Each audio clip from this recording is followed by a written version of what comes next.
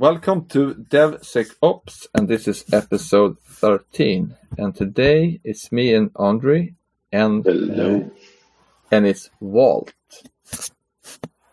Or as a consulting call about Vault. Yeah, it's like me as a client calling a consultant and have a bunch of questions regarding Vault. And here you get the answers from Andrey, and you are really strong player in Vault. I mean, we've seen you talk on HashiCorp about setting up Vault. And how long have you been working with Vault?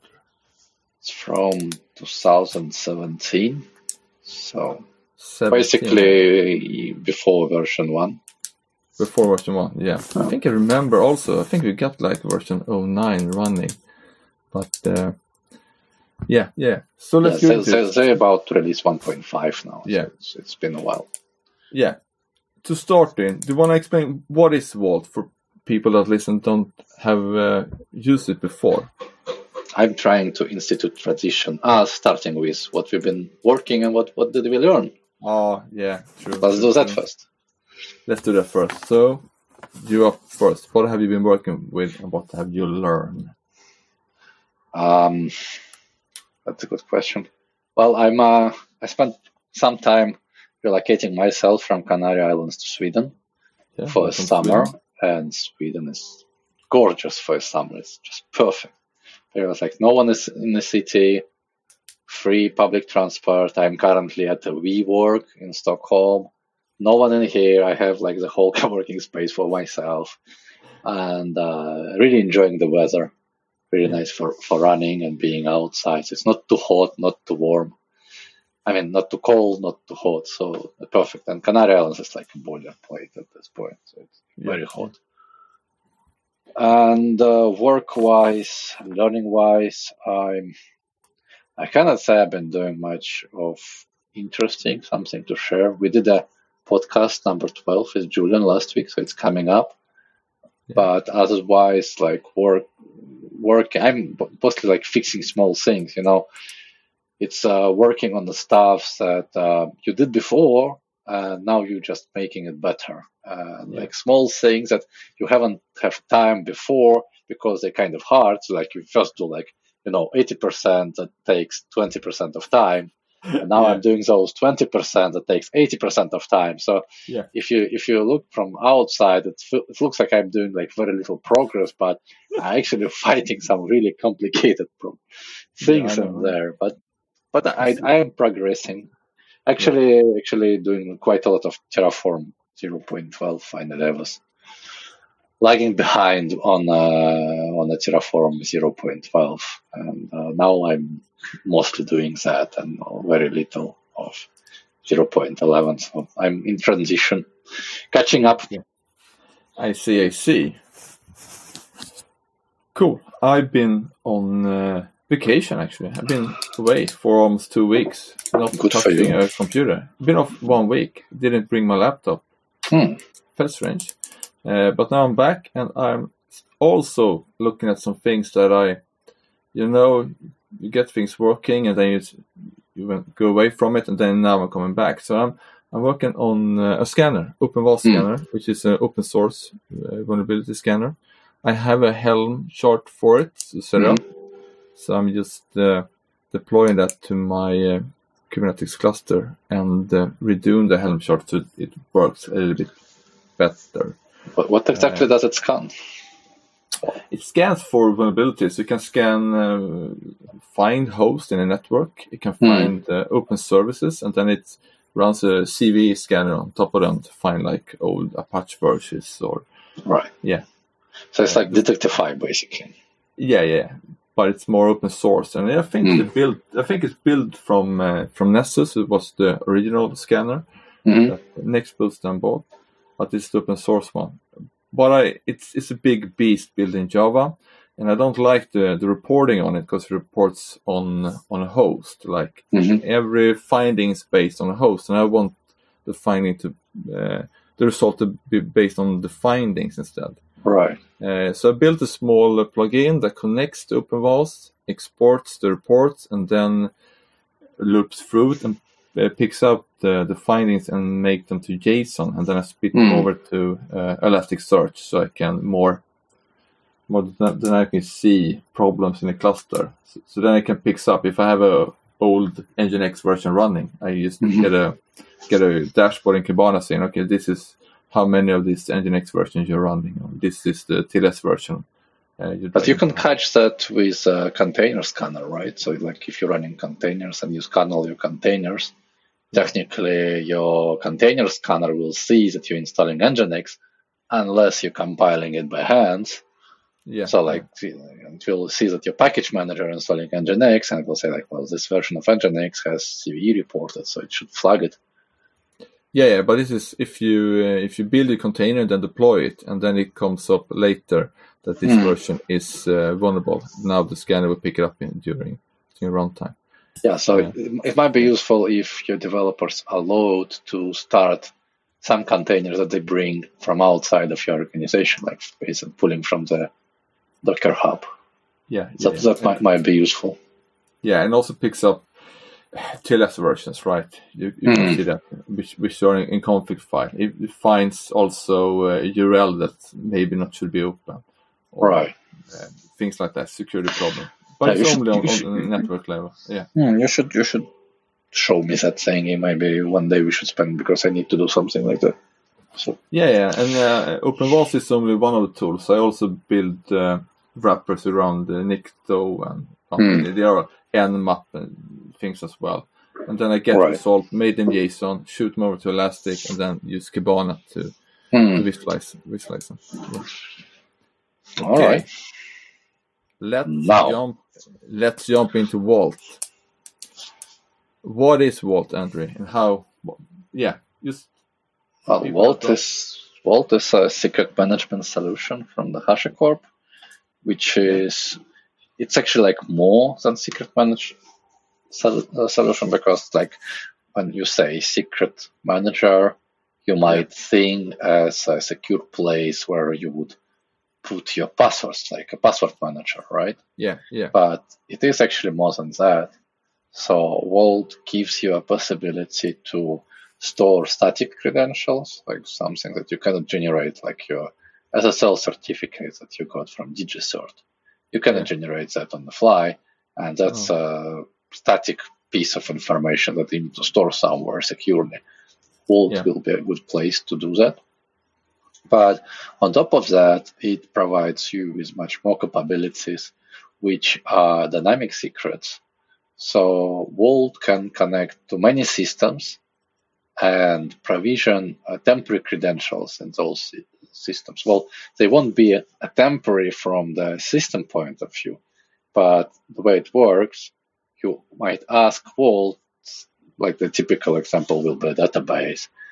You will ask Vault, give me credentials to this database, and instead of giving you a static root credentials, Vault will use those static root credentials to actually log into database, create a username and a password there, and return those to you. And it will start a timer. So you will have a TTL on those credentials. So as soon as the timer expires, Vault will go in and revoke those. Yeah. So which means that even if you leak the credentials that Vault gave you, the person who gets hold of those credentials will have a very limited time to exploit them.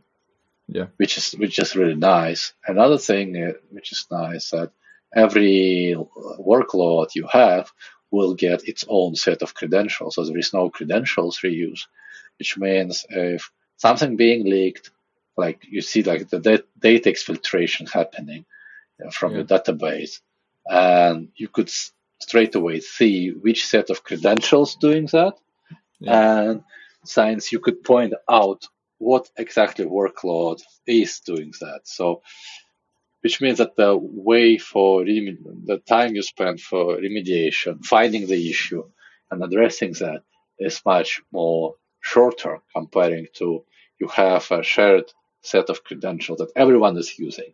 So you see that someone is logging into the database, but you have no idea who it is. You might have like a source IP address, but you have no idea who is behind. Is it like a workload itself, or like you don't know?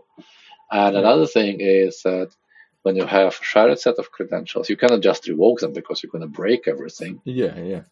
And here you have a set of credentials per every workload, like per every container, basically. So you have an instance of your application which runs 20 replicas of it, right? 20 containers, like the same containers, and every container will get its own credentials. So if one gets compromised, you know which exactly. So which is very convenient. And also, like when you do the audit reports, it's powerful. Yeah.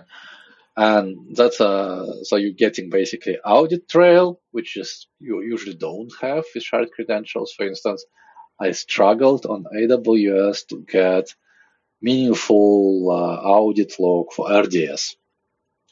Since if you're using the static credentials for RDS, you have no idea who it is coming into the database. Like, really, no idea. Well, you might get a guess, but there is very little in a way how you can prove that or make sure that it's exactly that workload or exactly that person.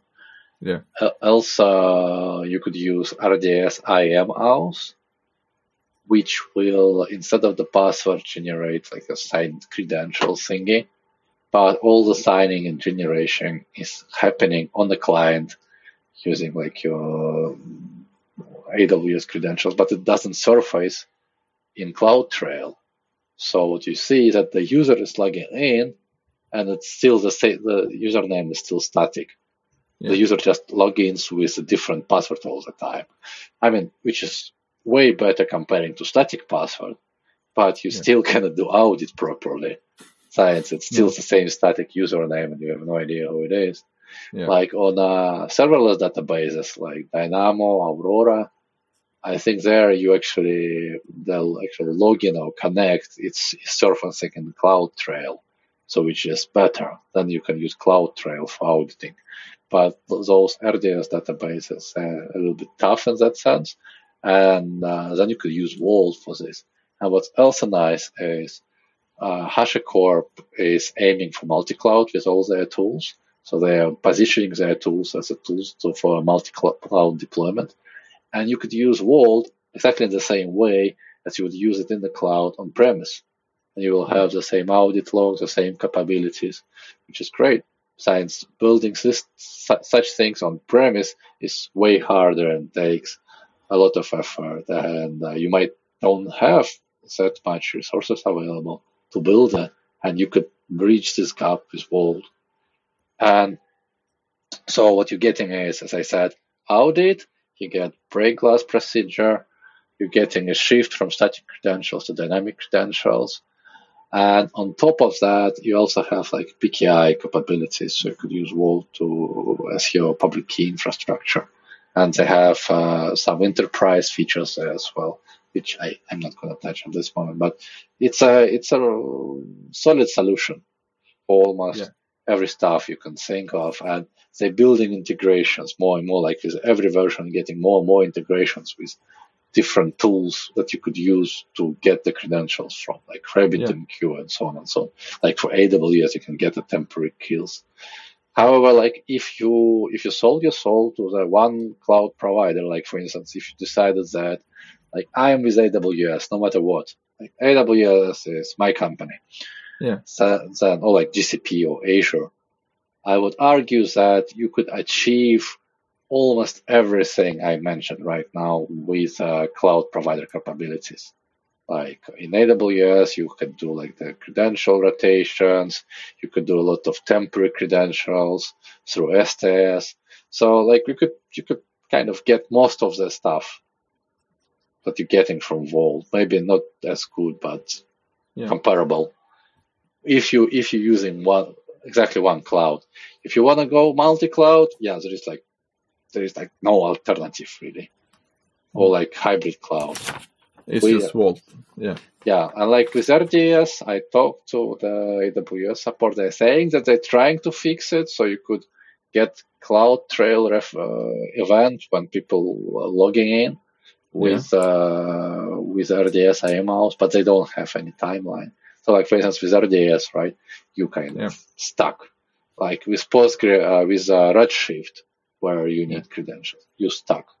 So you need something else, and it looks like that there is a Vault, basically, as far as I know, is the only alternative to get the dynamic credentials to minimize your exposure and also get a decent audit log. But I'm not security professional in any matter. This is a tool that I'm using, and I'm a big fan of it. Yeah, and I'm pretty sure there might be other tools, but this tool I like. This tool I do recommend. So I have a list of questions for you. Say that you have a Kubernetes cluster and you're running on AWS. You want to install, you want to use Vault. Right. I mean, do you want to run Vault inside the cluster? Or, for example, you want to split it out and use it as a VM? Or, I mean, in the cluster, all the apps are running as well. It's simple to spin up Vault. You have a Kube Vault, which is pretty simple to get started. But it's also in a cluster with everything else. Maybe you want to break it out and have it more secure. I would split it away to the separate cluster, or if it's too much hassle and too expensive to get a separate cluster, I would do like ECS or something, or the VMs. But I don't think it's a good idea to host it together with applications, because applications might be hacked, and then your Vault installation is just one step away. And if they're in the same cluster, it's kind of easy to get to those containers. So I would. Yeah, you want to separate them from the workloads, more or less. Yeah. Yeah, exactly. Yeah. And another thing with hosting Vault is you have the storage, right? The storage when the encrypted secrets are stored. Yeah. What typically do you use for storing the Vault? They have plenty of backend supported. Yeah. I'm not up to date with the list of them, but as far as I recall, there are like Dynamo. You could use S3. Yeah, so you need to have a locking. So I mostly use Dynamo, and Dynamo seems to be working just fine. Oh, okay. Cool. In a recent version, they released internal storage. So Vault can use consensus algorithms to store everything internally. But then you really need to back it up and actually make sure that you don't just destroy all three machines at the same time, because then you're screwed. You just deleted all your secrets. Congratulations. Yeah. Another problem with the storage is also that it's sealed, right? The Vault secret storage is sealed, and you have to unseal it to get access. Yeah, that's not a problem really on AWS, because they open sourced auto unseal with KMS. Yeah. So you just use KMS to auto unseal. It's super easy to configure. Basically, give it KMS key ID and say yes, use it, and that's basically it. So what it means is that when you start up Vault, you have a small on Kubernetes, you have a small sidekick container, a small app that just fetches the key from AWS. And then no. Vault itself it's KMS aware, so it can go to KMS and use that KMS key to decrypt whatever it needs to decrypt, and then unseal the Vault. Yeah. So I might be wrong here, so I'm not exactly know. I don't exactly remember. I attended the training, and it was explained, but I don't exactly remember, so you would rather check it. But the way it works, like when you unseal it manually, like by default, you get 5 keys and you need 3 keys to unseal. Yeah. What unseal means is that it will use those pieces of keys to deconstruct the master key that it is using to then decrypt the secret storage. Yeah. So when the Vault is booting up, it cannot use the secrets because it doesn't have a master key. Yeah. So you provide the pieces of the keys, and then it will use those to regenerate the master key, which is very clever. Yeah. When you do KMS, if I'm not mistaken, and I might be, it will be using KMS key to encrypt the master key. So it will still have a master key, but it will encrypt master key with a KMS key. So when it's booting up and it has access to KMS and the key you provide it with, and I think the good idea here would be to create a customer managed key, so you don't use the generic KMS key there managed by AWS, because then you could really limit access to that key, making sure it's only Vault can touch that one. Yeah, because if you lose the key, the Vault is, all the secrets are gone, right? Yeah, but like with KMS, the probability of that happening is like super small. Yeah. So, but what you could do is you could do KMS key with customer provided material. So in that sense, you have a material and you can recreate the key if needed. Yeah. So if it happens so that AWS screw up and somehow loses your key, I never heard of that, but I haven't Googled like for cases. Maybe it's happening. But I think there should be some kind of protection. It's safe. Okay, using KMS is safe. It's safer than you can do on site. Yeah. And also, like if you're using your old material, you will need to protect the material. Yeah.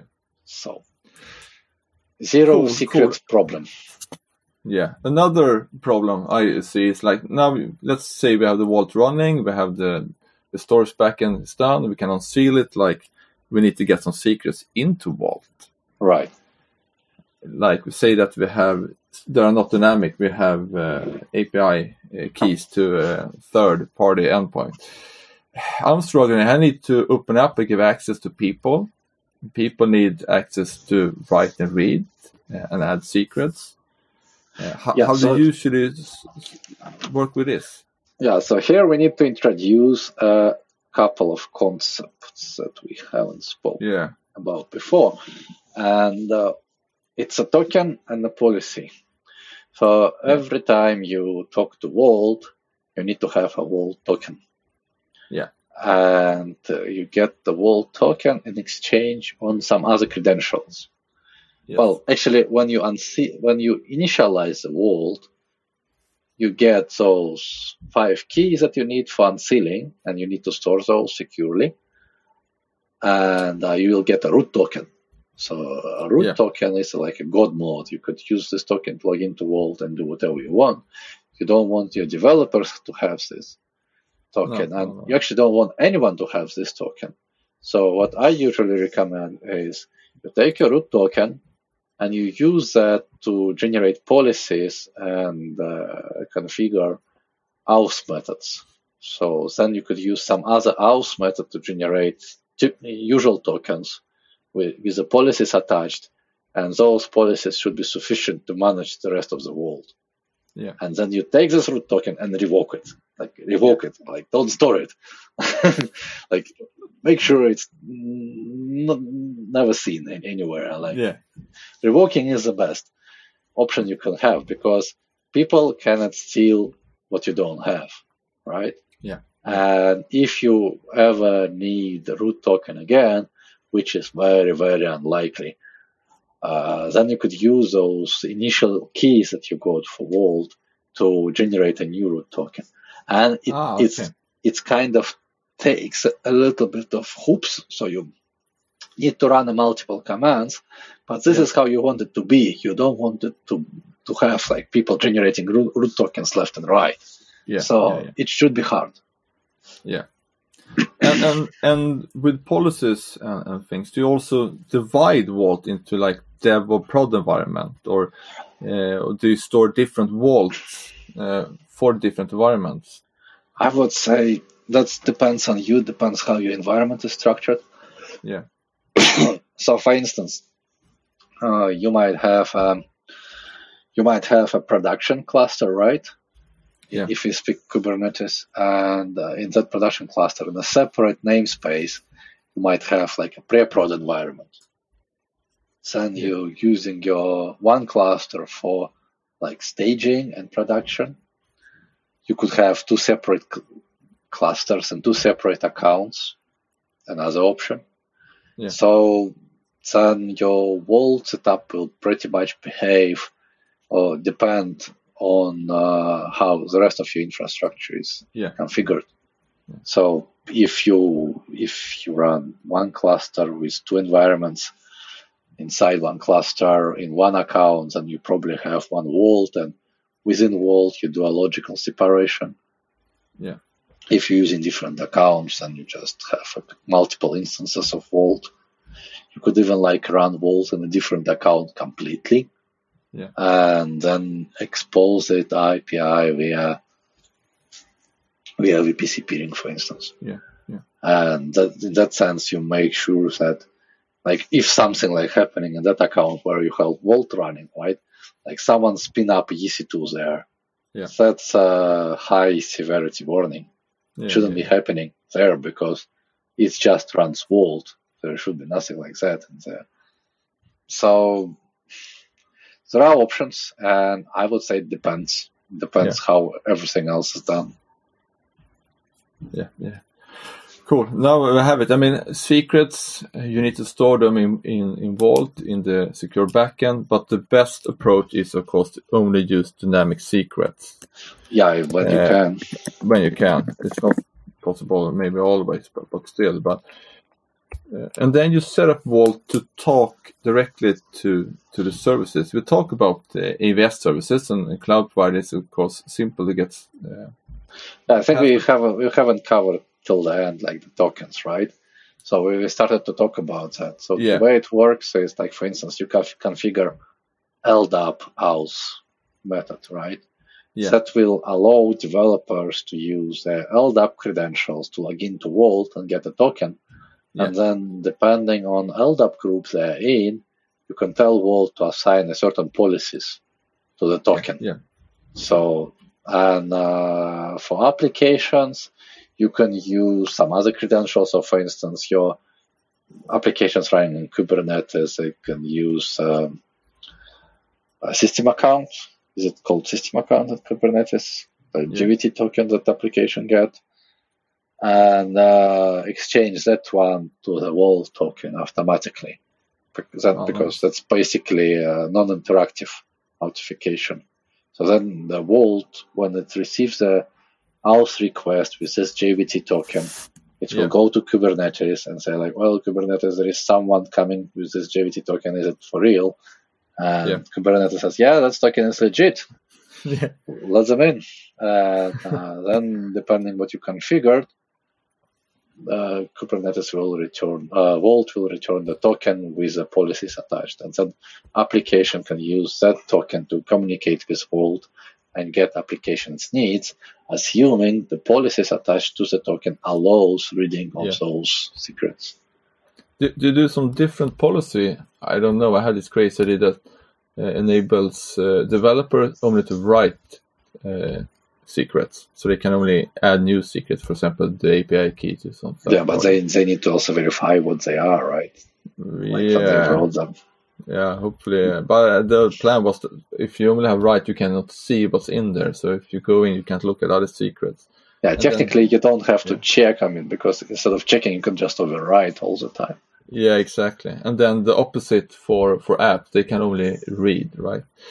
So if your app, you can only read secrets. You can't. Yeah, I'm not sure about this developer thing, but only read for applications for sure. Yeah, that makes sense. Yeah. And only application. That you would do a separate KV. The KV is basically set of the K value. Yeah. K value items. And that's what you use in Vault for static credentials. Then you would generate a KV secret for every application, and they will have a separate path. So everything in Vault is URL path based. Yeah, exactly. So, and then in policy you could say this application can only read this path. Yes. And in that sense, your application can only read its own secrets, what it's supposed to be reading. Yeah. So if some other application gets compromised and they will try to use that token to read someone else, then it will not work and you will get a warning. So, you have a Vault audit log and you could see it from the audit log, but you will have to build automation to warn on this.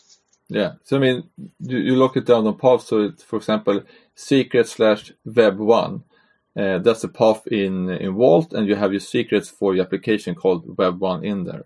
And then when your Web1 application starts, it has a service account and a token, and it goes to Vault saying, okay, service account, not system account, right? It's service account, yeah. Service account. That's the correct name. And then give me all the secrets from Web1 and get the secrets. Then. But it cannot go to Web2 because that will be blocked. So this is nice. if the policy doesn't allow, so you need to make sure of that. What I did is for the customer that we have like a Terraform module that generates the policies, sets up the secrets, so it's done in a unified way. And we always know that the application policies, they always read, and they only read one thing, and that's what belongs to application. Yeah. But the complicated part there, like with the Kubernetes, is how exactly you integrate your application with Vault. Yeah. Since you have a couple of ways here. Like one way is you keep, you can make your application Vault aware. So you could build in Vault SDK and then have application to go to Vault and fetch whatever it needs. Yeah. Might be good, might be bad, because here then you make application dependent on Vault. So if developer wants to troubleshoot locally, test locally, and it doesn't have access to Vault, then it's kind of screwed. You can do 12-factor app where you would pass all the stuff through environment variables. Yes. And then you would need some kind of automation that on the start of the application container will, first of all, authenticate into the Vault, get the tokens, and use the token to read the proper secret, and then pass those as environment variables to the application process. So HashiCorp, they have an open source tool that's called env console. Exactly. Yeah, I looked at it. And that one could read information from console, but could also read information from Vault, and then start your application as a sub-process and pass all environment variables to your application. So in that way, your secrets doesn't surface as environment variables within the container, because it's only for this process that started by env console gets those environment variables. So if there is a separate process in the container, like intruder, for instance, managed to get a shell, and assumes that your application is not running as root, then it will be much harder for that guy to read those secrets. Because if he's root, he can actually go and see the process environment variables in the Linux file system. But if it's not, then it's much harder. Then he will have to do a privilege escalation before he can do that. Yeah, this is it's a good approach to how you get the secrets from Vault into application. Yeah, there are problems. Yeah. So, for instance, if your token expires, the env console will try to get we'll get a new. We had this problem, like the container will get connection issues to Vault, and env console cannot renew the token, and that's another concept that we didn't spoke about. So the way it works is the tokens have TTL, and if you want to use the token longer, you have to renew it on a regular interval, making sure it doesn't expire. And that was the problem. So env console is taking care of renewing the token, and it wasn't able to connect to the Vault. So eventually it got a new token, but it didn't restart the application. Oh no, we had it differently. We had a Vault agent as a sidecar. Yeah. And then it would pass token via volume to the initial to the application container, and then like Vault agent cannot connect to the Vault. It gets a new token, env console have no idea that there is a new token, and your application runs with old leases, and that's actually bad in case if you are using dynamic credentials, because as soon as your token is revoked, all the dynamic secrets that got created with that token, they will be revoked as well. So for instance, if application gets the temporary AWS credentials through Vault, then and token expires, those credentials got revoked, but application keeps running with invalidated credentials, which is bad because then it cannot do what it's supposed to be doing, and application should have a logic to handle that. Yeah. But it's not always does, so that might be a problem. Then we change that to use a init container. So we would run a init container with a Vault agent. Vault agent would authenticate to Vault, get a token, pass it to env console, and env console runs an application container. Env console then will take care of renewing the container, but still it doesn't restart if the token expires, which is bummer. So we actually had a side process that basically looks for the certain errors and then kills the container. If some container starts to produce those. But technically, like if you are running on EKS, right? So that's Amazon Kubernetes cluster. You could have AWS IAM instance profile for your containers, so you don't really need Amazon temporary credentials through Vault if you are using this approach, or like if you're running on ECS. If you're doing like Nomad, then you cannot do that, so you will have to have a temporary credentials. Or if you're running like your own Kubernetes that you set up on EC2s, then you cannot use instance profiles per container, and you have to do Vault, and that's what you have to do. Yeah.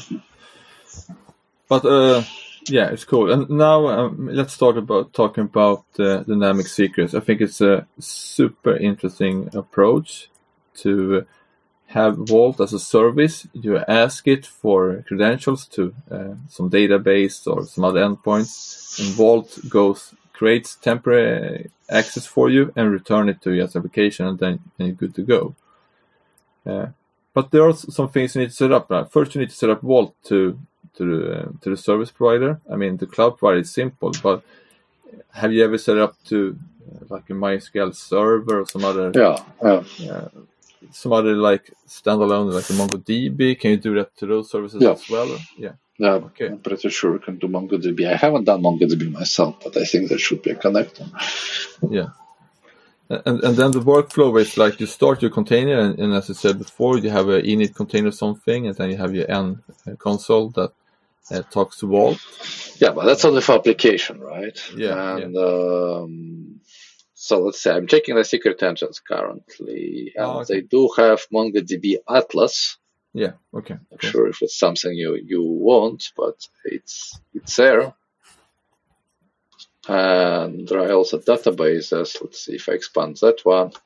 For databases, it can do Cassandra, Elasticsearch, HANADB, InfluxDB, MongoDB Atlas, MySQL, MySQL MariaDB, Oracle, PostgreSQL, Redshift, and custom.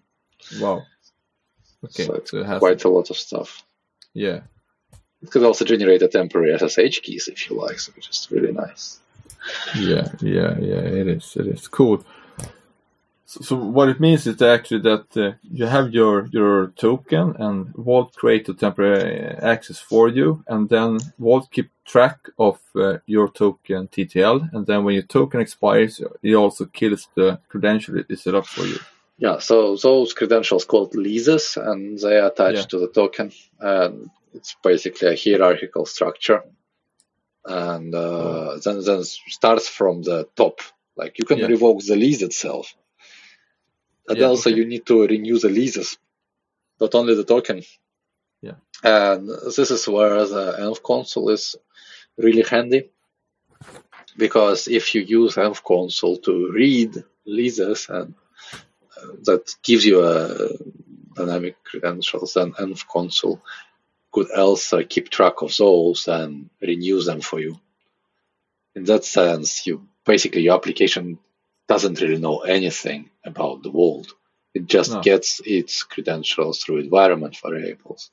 Yeah. But it would be handy for application to be able to handle a situation where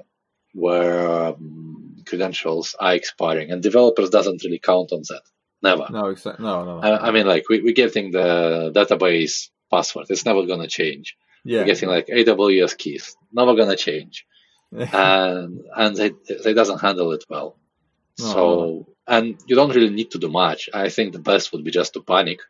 I mean, like my database password is expired. I can't do anything about that. I'm just gonna die. And let the operator know that the container is restarting and handle this mess. Yeah. I think that's a good approach, actually. Fail fast. Yeah, fail fast. I think it's a good approach. So, I mean, that's what you can do. You set it up, you have your application, goes to Vault, get some temporary credential, log in. When they are changed, your application just died, and you're in a container and make sure that you get new credential that works again. Yeah, I think it might be a good approach to have maybe a library that runs the background check for your credentials. Yeah. If your application, for instance, doesn't write to the database actively, right? If it doesn't sparse writes or sparse reads, you don't want to wait for those reads to happen to figure out that your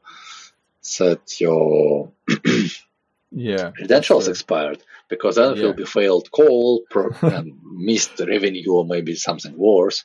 Yeah. So it's better to just run a background check on is my database password is still okay? Yeah. Yes, keep running. No, die.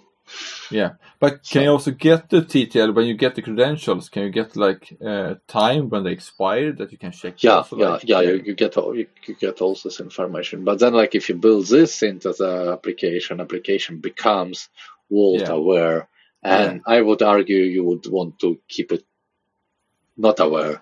For instance, if you create some kind of end-to-end, any type of test environment where you might not have Vault, and you might just want to send the dummy values in there. Yes. Right. So. True. Yeah. It's a really interesting concept. It's with dynamic credential. It's gonna. It sounds like Let's Encrypt for TLS. Don't have to worry about TLS anymore. This is gonna be the same for secrets. I mean, set it up and then make the apps with in a container or something that starts up and fetch it the secret from Vault and then have it running.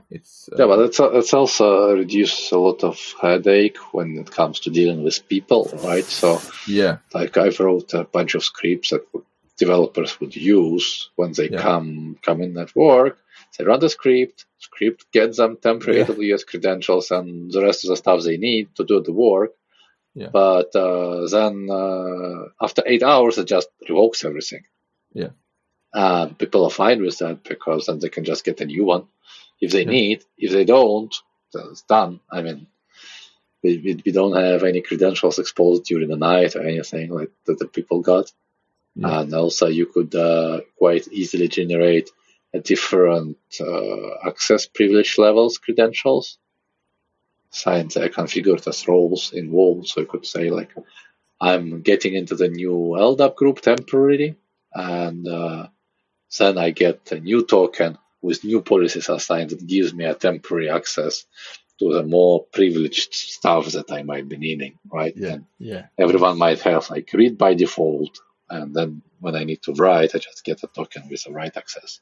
I mean, the tokens that would allow me to get the lease with the write access, whatever I need. But the complicated part is policies, really. The policies is a pain in the back to figure out. But when you have them, yeah. And I would say it would be different for every company. So every company would structure it the same way. So I cannot say that there are the generally applied principles that would work everywhere, least privilege principle, obviously. But other than that, I would struggle to suggest something because it's very much depends on how company is structuring their work. Yeah. And how restrictive they want to be. So So cool. Now we have a Vault running. We have dynamic secrets. Everything is happy. But one thing that comes to me is also how have you any advice how you monitor and secure Vault to make sure that it's always running, that it's working, secure, and we have great logs? Of course, you have some tools for them. Are there some specific things that you always set up? Okay, I'm going to monitor CPU and Vault. If the CPU peaks, then I'm in trouble. Or you just monitor web traffic, make sure that you get good rated 200s? Yeah, so it's pretty much depends on your context where it runs, your runtime environment, because on EC2 it will be one, in a container, on ECS or Kubernetes or Nomad, it will be different type of story. And so you want to log the box. You don't want anyone going there, so that's the first thing you do. Yeah. And if people need to go there, you want that event to be an auditable event, right? So you might want to keep SSIH running if you're running on VM. Now you want to log down the security group. So if someone needs to go, they have to open security group first. Yeah. Which means that they have to need a privilege to do that. And when they do that, you get a ping. You get the event. You get the. Sorry, got a little bit distracted here on the background. You get a CloudTrail event that then you can audit and you can see that, yes, someone modified, and you could monitor the CloudTrail and see, someone opened port 22 for the Vault. Yeah. Who is that? Why is they doing that? Yeah. And then just so people don't need to do this, you need to extract as much as you can. You stream out logs, you stream out telemetry. There is a Prometheus. They have like a Prometheus exporter if you want to. And also you need to stream out the audit log. Yeah. So you need to enable audit log because as far as I remember, it used to be disabled by default. I don't know how it is now. And then you will need to find a way how to stream it. Maybe store it somewhere and also protect that location so those logs not being tampered with. Yeah. Cool. If you go to the learn.hashicorp.com and search for Vault, they actually have a hardening guide there. Oh, and nice. They also have a reference architecture that people could use. That would be a good start. Plus, in my talk, I mentioned that there are ready-to-use Terraform models. There is a Helm chart. So I would start with those and then tweak them as you need it. Yeah, because they're not ideal since they don't really know your context where you're going to run it, but they assume a little bit. However, it's still like you will need to do some groundwork yourself. Yeah. And my list of questions is now empty. I've taken them all, and then you answer a lot of the questions. That wasn't much. But everything was covered. I mean, how you install it, how you use it, dynamic secrets, and also a lot about how you can use it with the apps. I mean, I think it's kind of simple to set up Vault. I'm good at setting up services. I have it running, but then we also need to start using Vault with the application to get it the most as powerful as it can be with dynamic secrets. Yeah, so I actually have recordings from the conferences. I gave the talk that covers similar thing that we discussed now on HashiConf last month. That was a big privilege for me to speak there. I see the HashiConf as like one of the best tech conferences we have nowadays. I'm always eager to attend. But I did a longer talk. There I was limited to 25 minutes, but I did a longer talk, like 50 minutes on DevOps Pro Europe, covering the same concepts, having more slides and more time to cover them. So I think I will link that to show notes. Plus, in 2019, I did a talk on integrating with Kubernetes and like using Terraform for that and giving a lot of examples. That talk is a little bit outdated. But the biggest thing that happened since then, HashiCorp, they released Vault Injector. There is a mutating webhook in Kubernetes, this concept. So they built a mutating webhook, which basically injects the Vault agent if you need it. And that's available open source. So you don't have to build it yourself. Like, it wasn't there back when I need it. So I actually build one myself. And it still kind of fits better into our environment where we use it comparing to the HashiCorp one because it's quite general. But if you need one, like and you're just starting, I would take the HashiCorp build and use that as a springboard to build what you need. Because most probably it will do the basics, but it might not do it exactly as you want it. And then you can just adjust it a little bit for your needs. But it's still much better comparing to, building it yourself from scratch. Yeah, cool. Yeah, I think I have all the answers I need to get started and work with Vault. And I think, I hope that people who listen also have a good understanding now what Vault can do and how you can start using it. What's your I just wanted to say if people have more questions, or if you go to DEVSECOPS.fm, that's the web address, there we're going to have link to the show notes. You will find the episodes there. And there I will link the HashiCorp thingy. I will link my talks. I will link the hardening guide. I will link the reference architecture. So there's going to be a lot of links that you want to look at. And also at DEVSECOPS.fm, you will find a link to our GitHub channel that you can join using your GitHub credentials or Twitter credentials, whatever you have. And then you can chat there with us. And if you have more questions, just ask there. Plus, you can come over and suggest topics for new episodes if something that you want to have covered that we haven't spoke about. Or just say hello. Yeah, it sounds good. And with those words, I will say thank you for listening. Thank you.